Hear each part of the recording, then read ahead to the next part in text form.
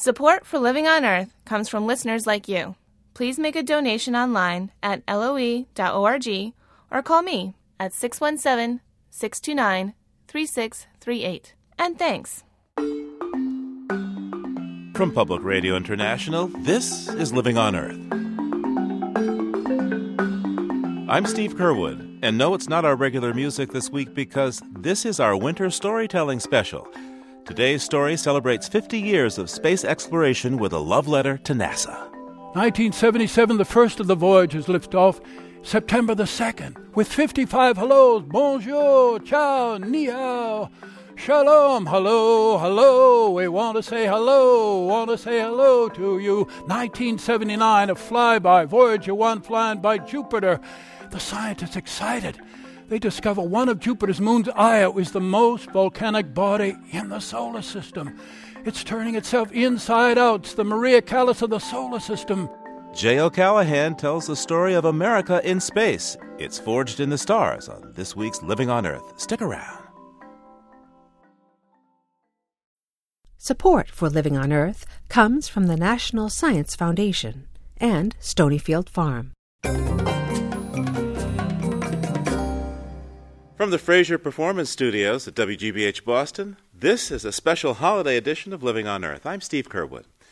When NASA, the National Aeronautics and Space Administration, began its countdown to celebrate its 50th anniversary, the space agency made special contact with renowned storyteller Jay O'Callahan and handed him this mission, should he choose to accept it: write a love letter to NASA.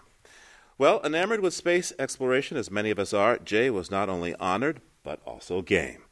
He spent a year and a half studying astronomy and interviewing current and retired NASA personnel all across the country.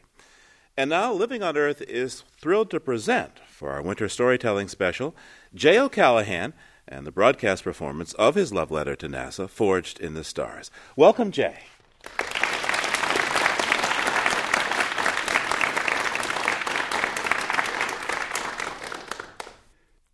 T minus 5, 4, 3, 2, 1. Lift off. We have lift off. About 18 months ago, I was in a conference room, NASA headquarters, Washington, D.C. I was excited because I'd been commissioned to create this story, NASA's 50th anniversary, and Ed Hoffman, who runs a leadership program, said your job is to write a love letter. Well, how do you write a love letter to an administration? But still, it was freeing. I flew off, Johnson Space Center, Houston, manned flight, Jet Propulsion Laboratory, Pasadena, unmanned flight. And I wondered, will they be patient for these interviews? Scientists, astronauts, engineers. They were not only patient, they're in love with their work. They love to talk. I came home with 1,000 pages of interviews, emails, taking this course in astronomy, reading 30 books. But what's the story? Then I remembered one of the interviews at Johnson Space Center with interns. These are young people, college students who are at NASA, college all the way through. This fellow, Cecil Shy Jr., he was a wiry young fellow. He said, when I was a kid, I loved to make these toy cars with motors. I was good at it. When I was in high school, there was a career night. He said, I went in and there was a model of a Mars rover. I said, I can do that. Why not? And then Cecil said, I think of kids all over the world going to sleep, looking at the stars, thinking, I want to go there. And Cecil says, why not? And I love that. Why not? Why not make a love story? Everyone I interviewed said they loved working at NASA.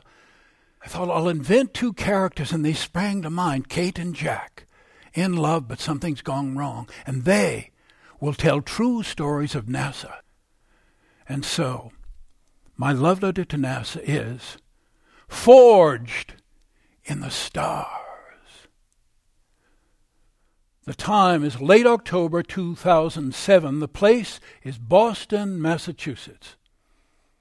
On a bright, windy Friday morning, a young woman, Kate de Cordova, was running down a sloping sidewalk. She had a Red Sox cap on, black hair streaming up behind. She was singing, "Here Comes the Sun." Checked her watch, 8:30. As long as she made the next trolley to Boston, she'd be on time for mechanical engineering. No one was late for mechanical engineering. As she ran, she smelled some of the salt air. It reminded her last night she'd been putting some salt in the boiling spaghetti water.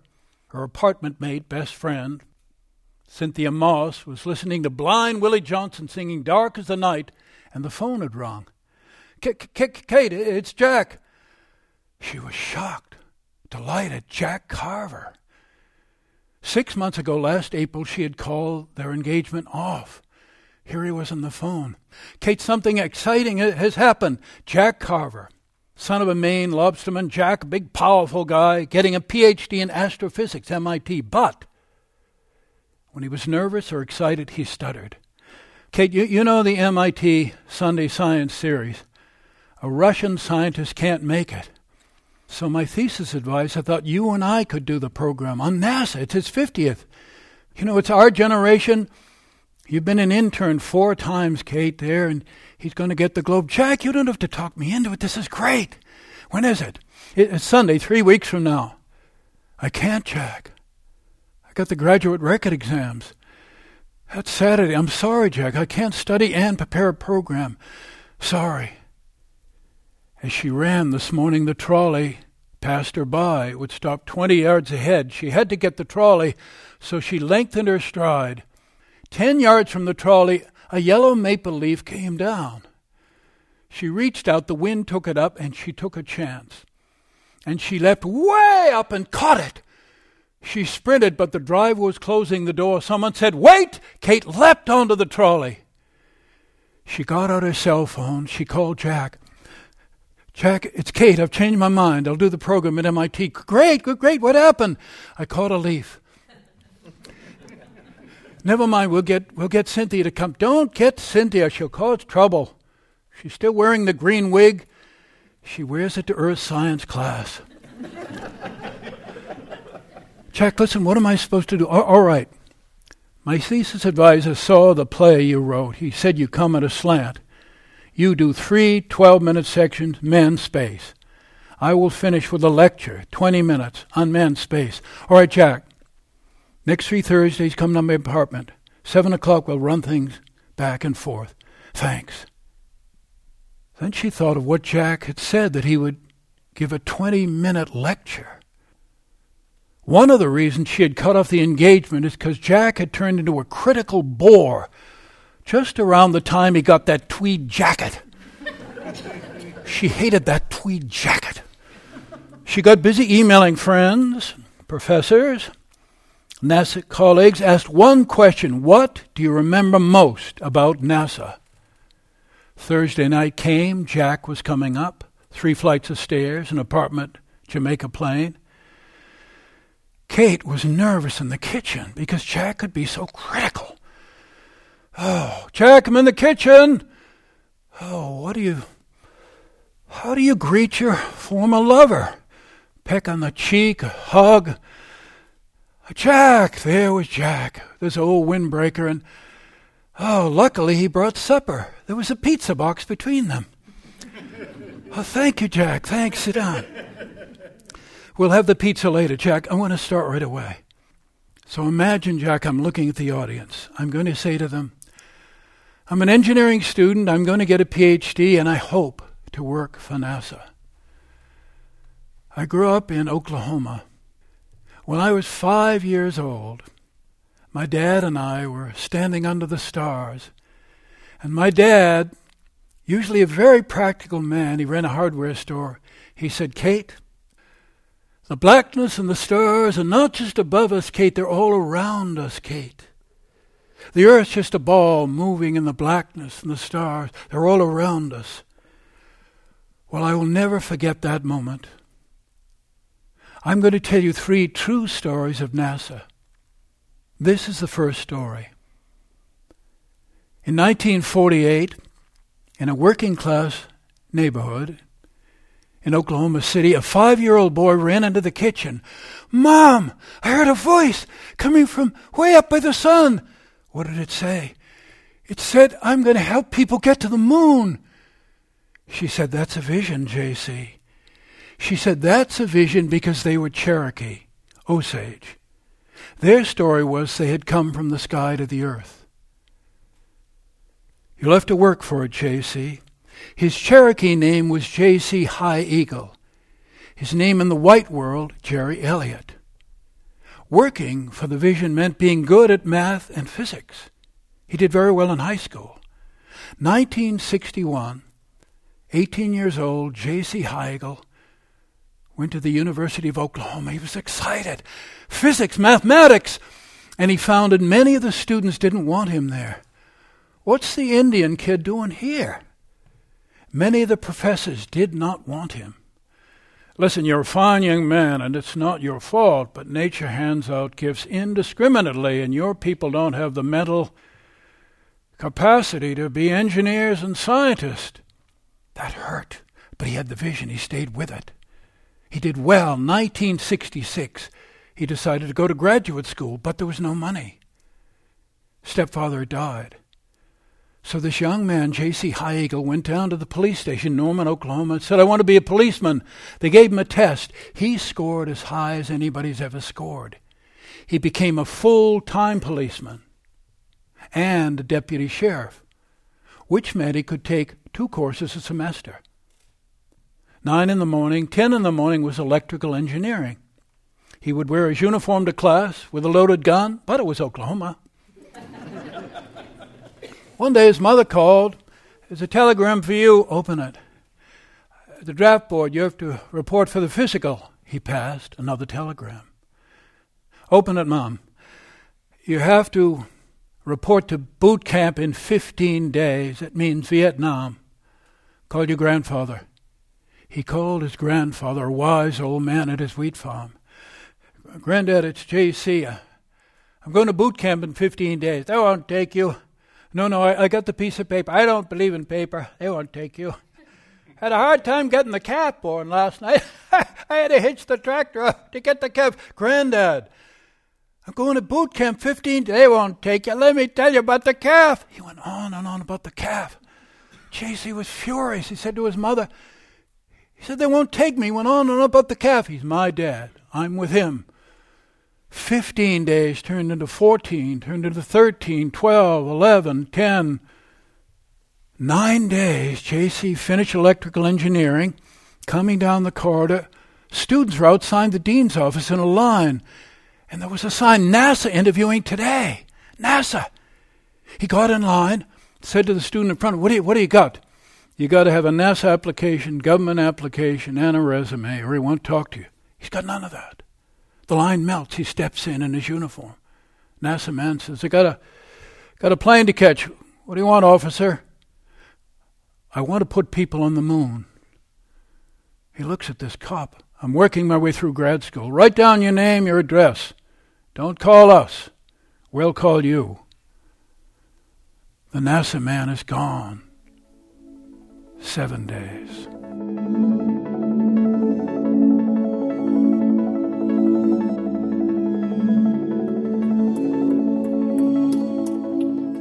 We'll be back with storyteller Jay O'Callahan. Stay tuned to Living on Earth. It's Living on Earth's winter storytelling special. I'm Steve Curwood, and now Jay O'Callahan continues his love letter to NASA, forged in the stars. 6 days to boot camp, 5 days, 4 days. His mother called and said, J.C., there's a man, Bernie Goodwin from NASA. He said he talked to you. Here's his number, call him. He calls Bernie Goodwin. J.C. High Eagle. I looked into your record. You were a brilliant young man, J.C. You're full of fire, the kind of person we need here. In fact, I'd like you to start Monday morning. Manned Space Center, Houston. I can't. Why, the draft? Yes, sir, the draft. Well, J.C., you're a policeman. You know possession is 9/10 of the law. You come, we possess you. Yes, sir. He goes home, tells his mother. She says, call your grandfather. Granddad, I told you they wouldn't take you. J.C. gets his guitar, borrows his mother's car. He heads to Houston. He's thinking, Granddad must have negotiated a different fate for me with the Almighty. He is hired Monday morning as an engineer. A few weeks go by. Chris Kraft, who becomes the famed flight director, got a big cigar, comes over. How do you like it here, son? I love it. One thing, though. What's that? I'm used to reading books to learn. What should I read? Son, we don't read books here. We write them. Soon enough, J.C. Heigl is writing the Agena Systems Handbook. J.C. Heigl is an engineer in Flight Control Center for all the Apollo missions. He is helping get people to the moon. Kate took a breath and said, Jack, that's the story he achieved his vision. Jack, now tell me what you loved about the story. Jack said, well, one thing is it's too dramatic. Tell me what else you loved about the story, Jack. All right, I'm sorry, Kate, I'm sorry. I like the grandfather part. The only reason I'm at MIT is because of my granddad. I mentioned grad school once to my dad. He said, Jack, you won't fit in. They're not your people. You won't fit in. So I went to Granddad. He said, Jack, go to grad school. If you learn enough, you can take your Lobster boat to the stars. So here I am, Kate, still trying to fit in. Let's have the pizza. Okay, next Thursday. Do me a favor, Kate. Don't be dramatic. The following Thursday, Jack was coming up 3 flights of stairs. And Kate was very nervous because she knew she was going to be very dramatic. So she thought about the best thing about Jack and the worst thing, and they both happened last April. Last April, Jack took Kate to Gloucester, borrowed a friend's lobster boat. They went way, way out to sea. Stars are bright.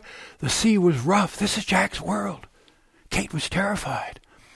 Kate, I'm going to tell you a story that began billions of years ago. Jack condensed the story. I'm scared, Jack. All right, Kate. You know Jupiter, Kate. Jupiter's so big you could put 1,200 Earths in the volume of Jupiter. You know the red spot on Jupiter? It's a storm that's been raging 300 years. It's twice the size of the Earth. The first time I saw you, I had a red spot in my heart. I love you. Marry me. Well, of course, she said yes. 2 days later, they were stuck in traffic in East Cambridge, going to a departmental party. Jack hated those. He had the tweed jacket on.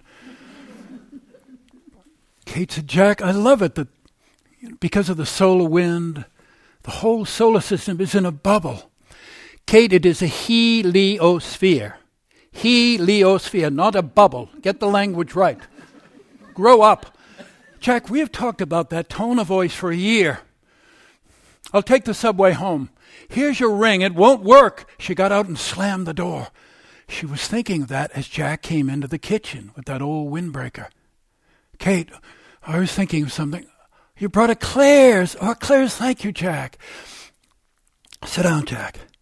I'm going to do a scene. I think you're going to love it. I want Armstrong to tell his story, so I've invented somebody to tell it to. You invented a character, Jack. It's a literary device to help me tell the story. This is the idea. Armstrong's going into a nursing home. There's an old man in a wheelchair. He's all bent over. He's a retired admiral. He's a friend of Armstrong's. Armstrong has come several times, but now the admiral has no idea who Armstrong is. And the admiral doesn't talk anymore. The admiral's wife, a retired professor, asked Armstrong to give it one more try. Admiral Armstrong reporting for duty, sir. Admiral Armstrong reporting for duty, sir. The old man lifts his head up a little more. Navy pilot? Yes, sir. Combat duty? Yes, sir. North Korea, sir. I was down 500 feet once, sir, and my wing got sliced off.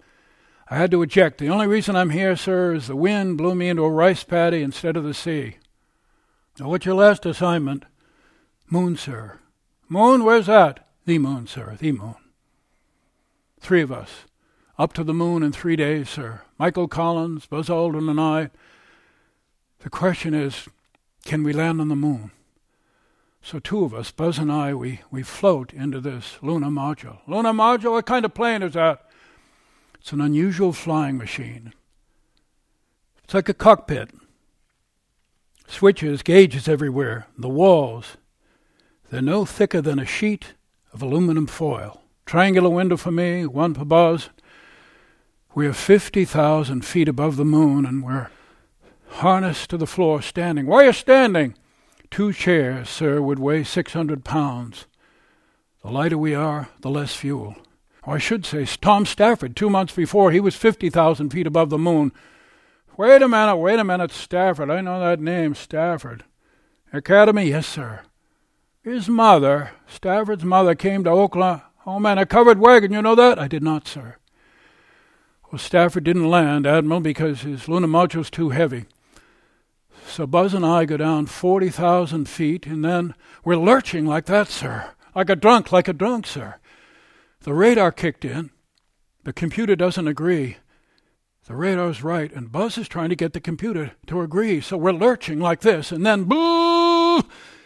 This is a master alarm, sir. This is serious. It could be an abort. Houston says it's a go on that alarm. Down we go, sir, and now the problem snowballed. Our computer, Admiral, is cutting out. Houston's getting nothing. They need crucial information. Then it cuts back in, cuts out. They get just enough information. Down we go, sir. We get to 7,500 feet. We tilt like this, and Admiral, I can see the Sea of Tranquility. 7,500 feet. We get down 3,000 feet, sir. We're going slow now, 48 miles an hour. 1,000 feet, and we are in trouble. The computer is flying us blindly into a crater. Big as a soccer field, sir. We're going to bust up on the rocks, so I take over. I'm flying this. About time, Armstrong. I'm flying this. We call it the Eagle, sir. I get down 220 feet. I'm skimming over these boulders, looking for a place to land. There's a place. It's no good. No, it's no good. My heart is pounding, Admiral. 90 seconds of fuel. Then I found a place over here. 60 seconds of fuel. We're at 100 feet, and the rocket blast is stirring up the dust, and I can't see, Admiral. 30 seconds of fuel. We get down to 50 feet, Admiral, and now we're drifting backwards. I don't know why, and I'm wrestling with a sideways motion. We're going down slower and slower. The contact light is on.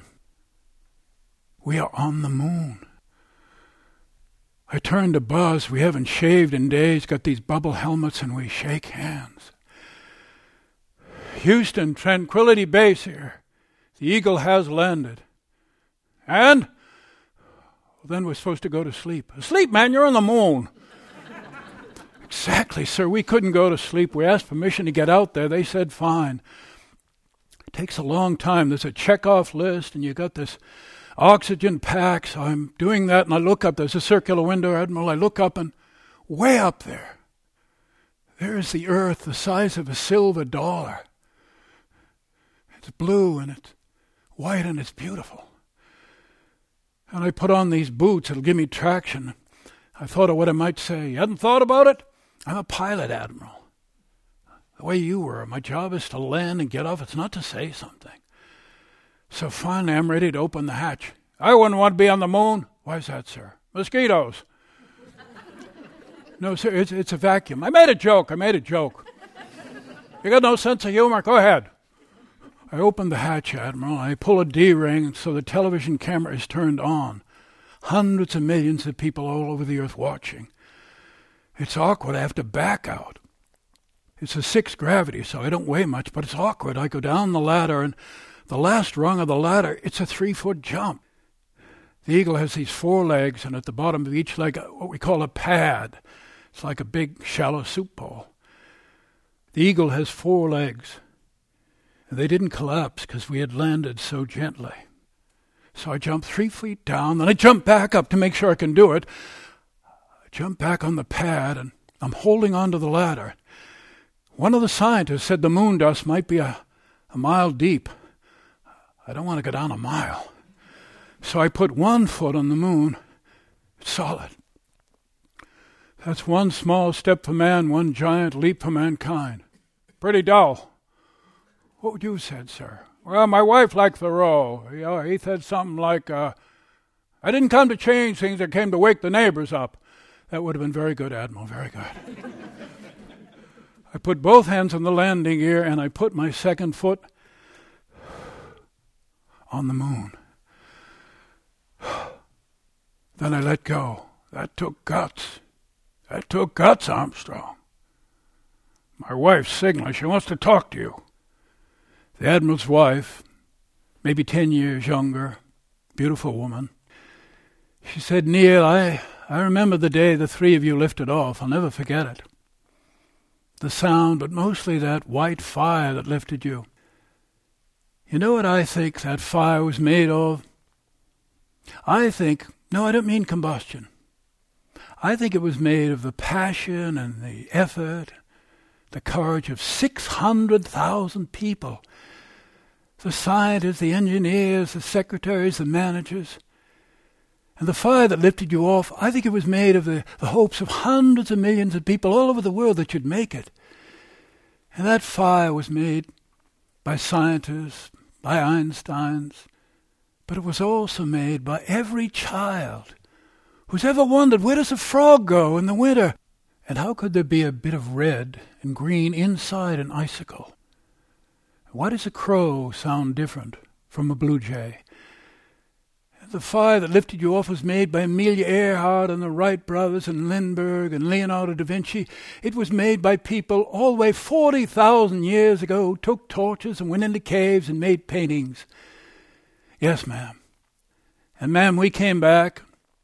NASA sent us to countries all over the world, and people would run up, ma'am, and they would never say, you did it. They would say, we did it, we did it. Well, Armstrong, you're fine, man. One thing, though, yes, sir. Work on your sense of humor. Yes, sir. My wife will see you out. They went out in the hall. Neil, I felt his fire again today. Thank you.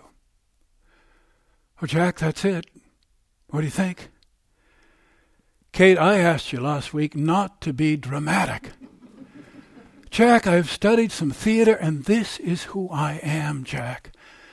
Now run something by me, Jack. Now, Kate, I'm not ready. I'm going to run along. We're taking a Claire. I'll see you Thursday. The next Thursday, Jack came up into the kitchen with his tweed jacket on. She said, Jack, sit down. I'm going to run a short piece by, then you run all you want, all right? So this is what I'm going to say, Jack. I'm going to say, in 1951, in Columbia Point in Boston, there was a 3-year-old girl on a tricycle. She was an adventurer. Her name was Krista. Jack, let me finish. Krista bounced onto the street. She was going to bike all the way to the big houses far away. Well, a neighbor brought her home. Krista, very close to her dad, they loved music.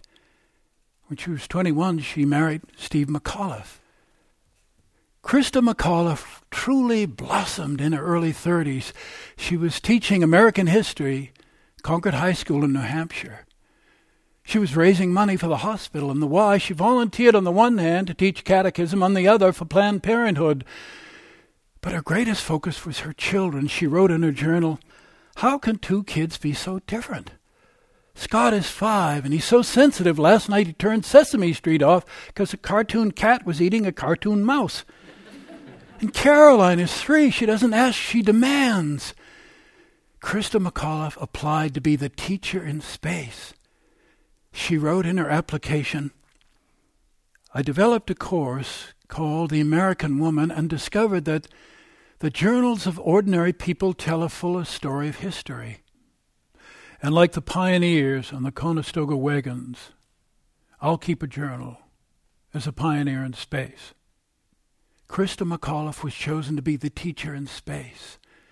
The Challenger was to lift off January 28th, 1986. The night before, there was a fierce argument among managers, engineers, and some of the engineers said, you cannot lift off tomorrow. It's going to be freezing in Florida. It's got to be at least 53 degrees, or the O-rings might not expand. There'd be a catastrophe. The engineers were not listened to. The next morning, January 28th, at 11:38, the Challenger lifted up. Standing there, Krista's parents, they were freezing.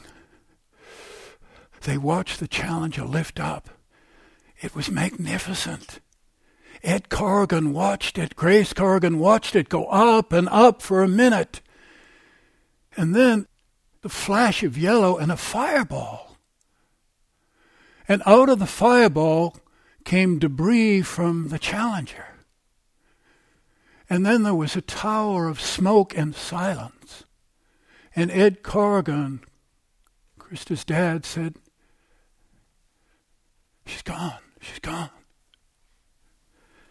And Jack said, "Why the hell would you do that? We got 1 hour, you're not talking about death." "Jack, I am going to talk about Krista McAuliffe. Millions of people will never forget the moment she died. I'm going to talk about her." Jack, Krista is the ordinary person. She's all of us, maybe the best of all of us. But I'm going to talk about her. This is exploration. It's dangerous. Magellan set out with 5 ships. He died along the way. Did you know that? One of his ships got back. Jack, I have to have the courage to tell the truth. This is science. Oh, Kate's got to have the courage to tell the truth. Oh, Kate. Kate, we're in love 2.5 years, and you say, "Here's your ring, Jack. It didn't work." You didn't have the guts to talk it out. You didn't have the guts, Jack. I was scared. I am scared. Jack, my mother was 18. She was a brilliant pianist. She thought she could be a great pianist. Dad said, "Take a couple of years off. Let me get the hardware store started." She did. I was born. My brother was born. She never got back. You know, Dad's had a terrible stroke. His mind doesn't work. He doesn't talk. She wheels him into the hardware store every day. That's her life. And her one day at home, Sunday, she washes the walls. I think she does it to make them disappear, Jack.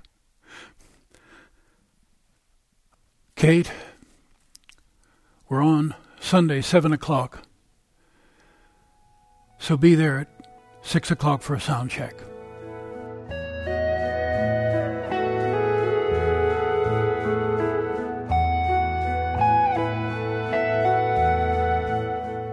Find out what happens at MIT with Jack and Kate in just a few moments. We'll be back with storyteller Jay O'Callahan. Stay tuned to Living on Earth.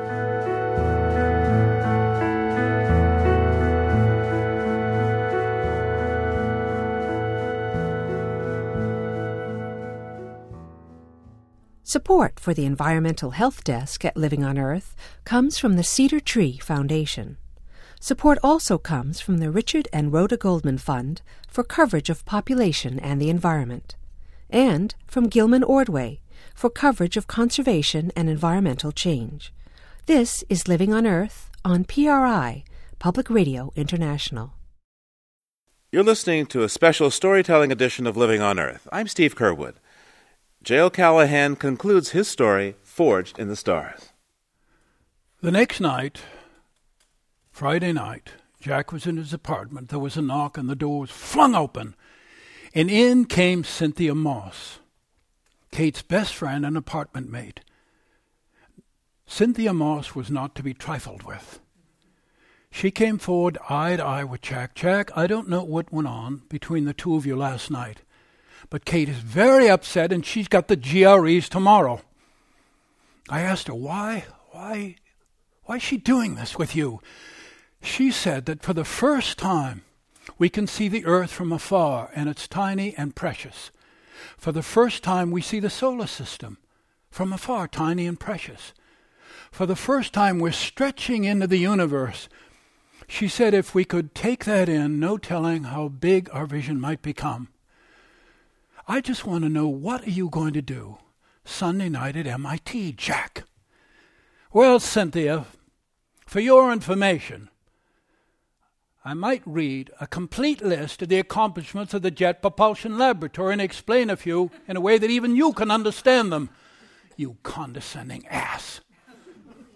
What happened to you? You used to be such fun, Jack. You'd come up the stairs singing. We called you the Pavarotti Lobsterman. I know what you're going to do at MIT Sunday night. You're going to come out on the stage with your tweed jacket and your fake half glasses. You're going to hide behind the podium. You're going to stutter till we're sorry for you. Then you're going to bore us. Well, I'm bringing celery. You bore us, I'm going to eat the celery. And if you dare to condescend, I will throw the celery at you. Don't ruin this for Kate. Sunday night at MIT, 6:45, Kate peeked out, and there was a good house. including college students, high school students. She was nervous but excited. She felt she had done well in the GREs. Kate won the audience over, telling them about being 5 years old and her dad saying, "Kate, the blackness and the stars, not just above us, they're all around us, Kate, all around us." Then the audience was intrigued to hear about this vision of a 5-year-old Cherokee boy. Kate told the story. Then she told them J.C. Heigl had been an engineer 40 years at NASA and had established a foundation to encourage Native Americans to become engineers, scientists. They had no idea how difficult that first moon landing was, and even more important, they didn't realize people around the world said, "We did it!" And they realized this is NASA's accomplishment, but it's also humanity's accomplishment. And finally they were honored. She told the truth about Krista and the Challenger. And now it's up to Jack. Jack came out on the stage, tweed jacket, half glasses, stood behind the podium. Ladies and gentlemen, I may read a complete list of the accomplishments of the Jet Propulsion Laboratory. He took off the half glasses. He took off the jacket. He stepped in front of the podium. Sounds wicked boring, doesn't it?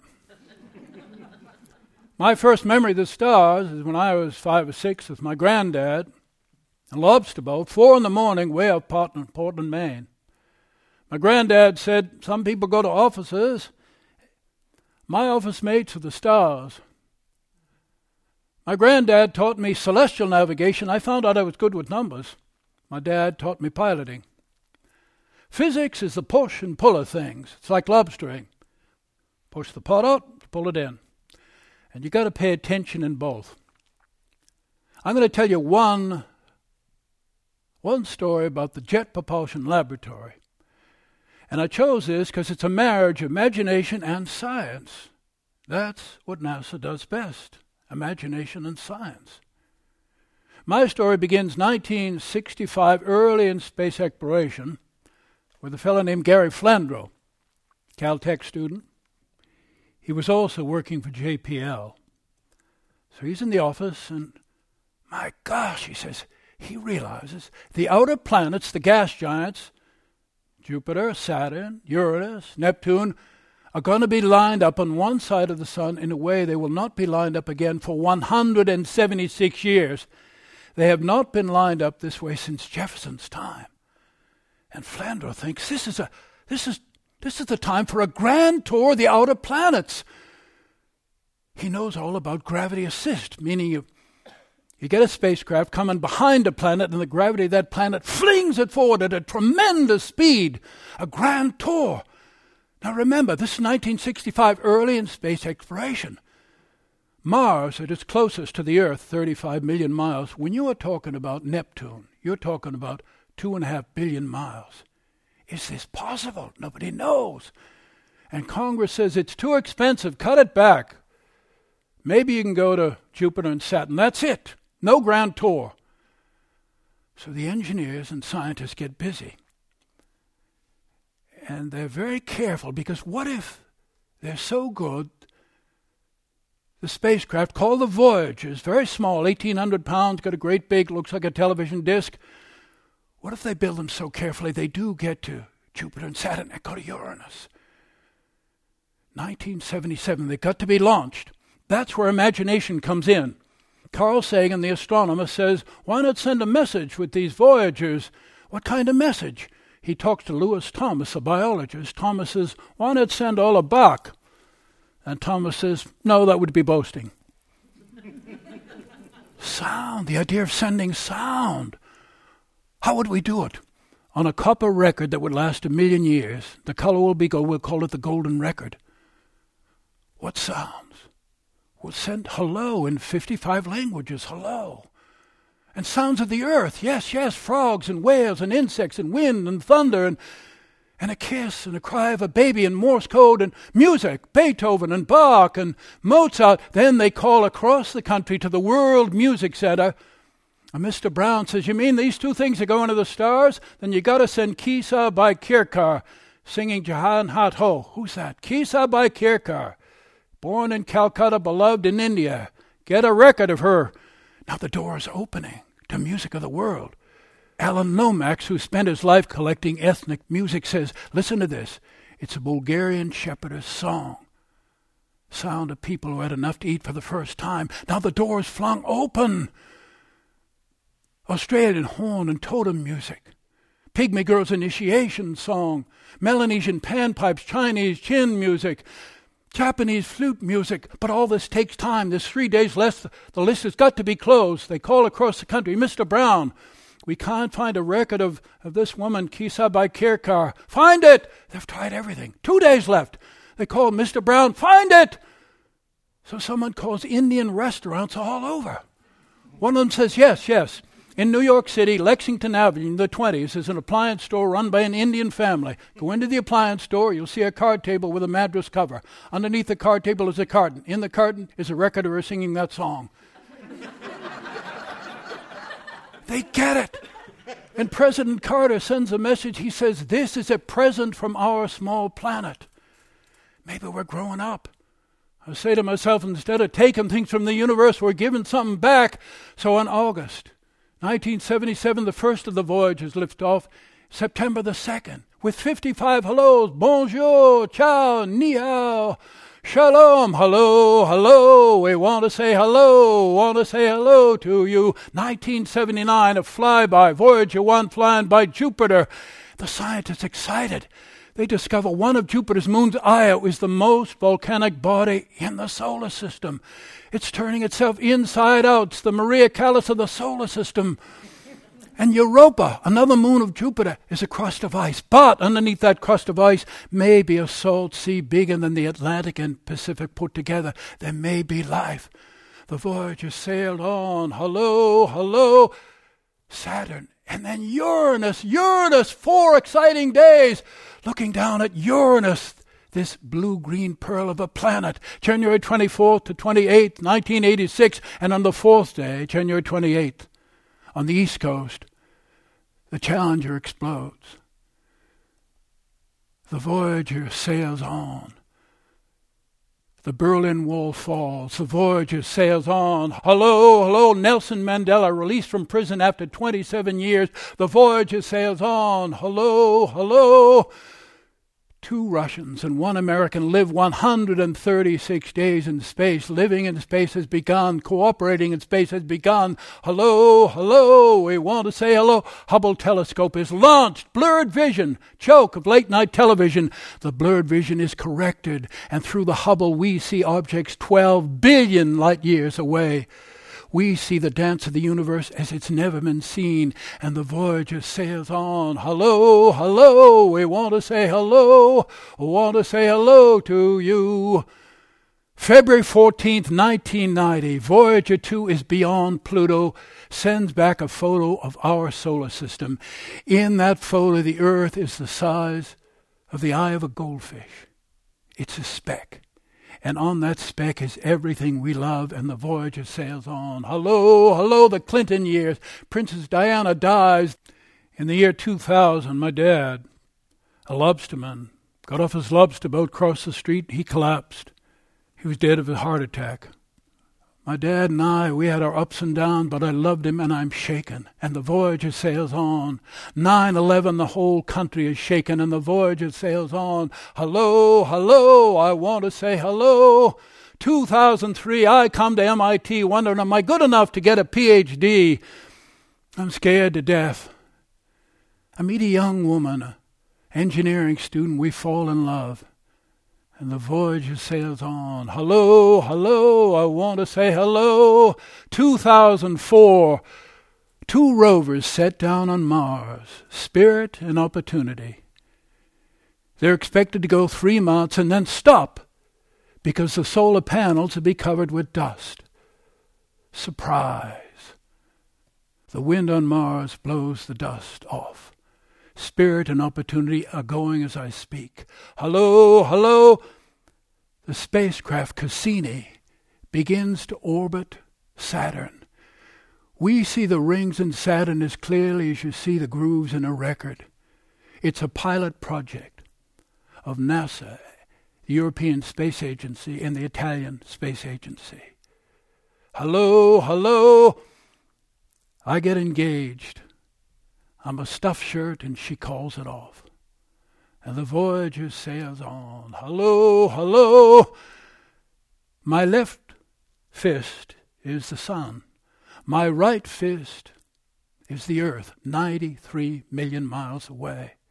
The Voyagers are not even in the room, they're downtown. The Voyagers are 10 billion miles from the sun. I'm sure you all know about the solar wind. It's really particles streaming out from the sun 1 million miles an hour and more. It forms a great bubble. Our whole solar system is in. Some people call it heliosphere. Bubble's a much better term. In 6 or 7 years, the Voyagers are going to leave the bubble, go to interstellar space. They're going to reach the Oort cloud.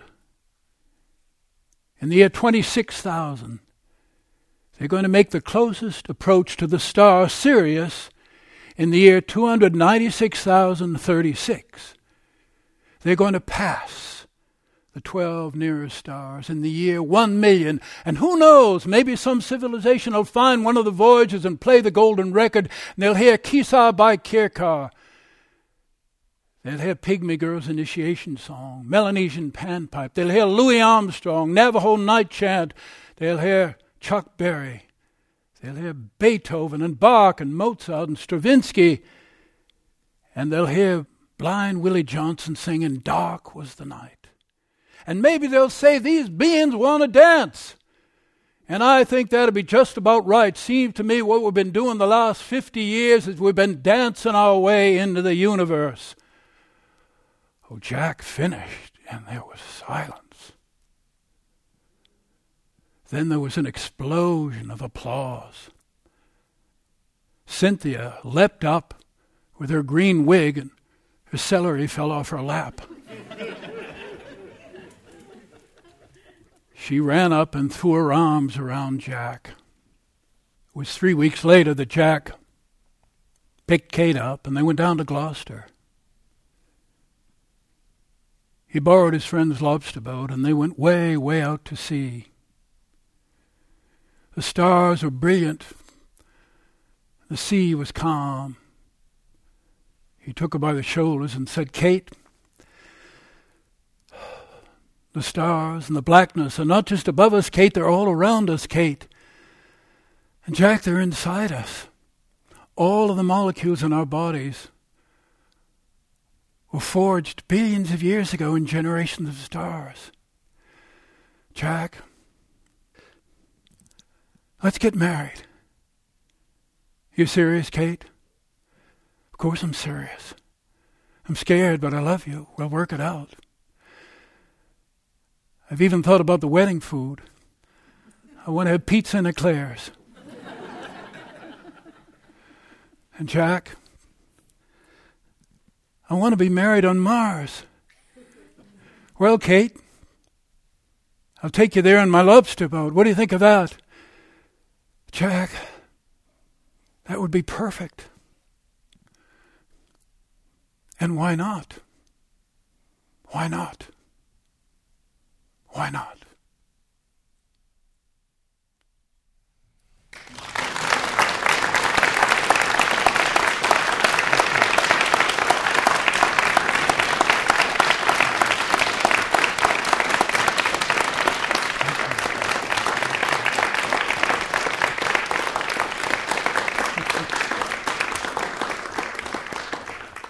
Storyteller Jay O'Callahan with his NASA-commissioned story, Forged in the Stars. I want to thank you again, Jay. Thanks.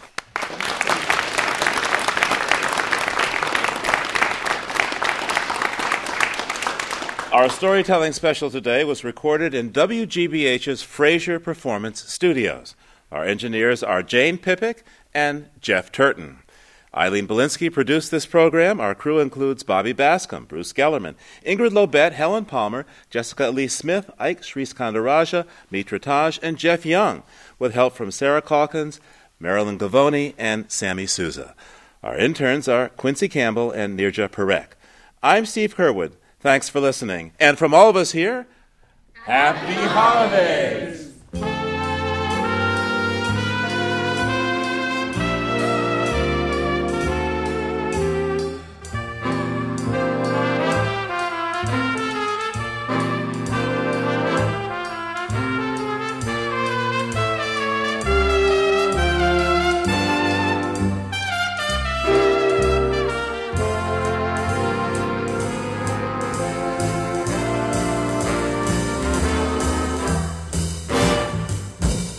Funding for Living on Earth comes from the National Science Foundation, supporting coverage of emerging science, and Stonyfield Farm, organic yogurt and smoothies. Stonyfield pays its farmers not to use artificial growth hormones on their cows. Details at stonyfield.com. Support also comes from you, our listeners. The Ford Foundation, the Town Creek Foundation, the Oak Foundation, supporting coverage of climate change and marine issues, and Pax World Mutual Funds, integrating environmental, social, and governance factors into investment analysis and decision-making. On the web at paxworld.com. Pax World, for tomorrow.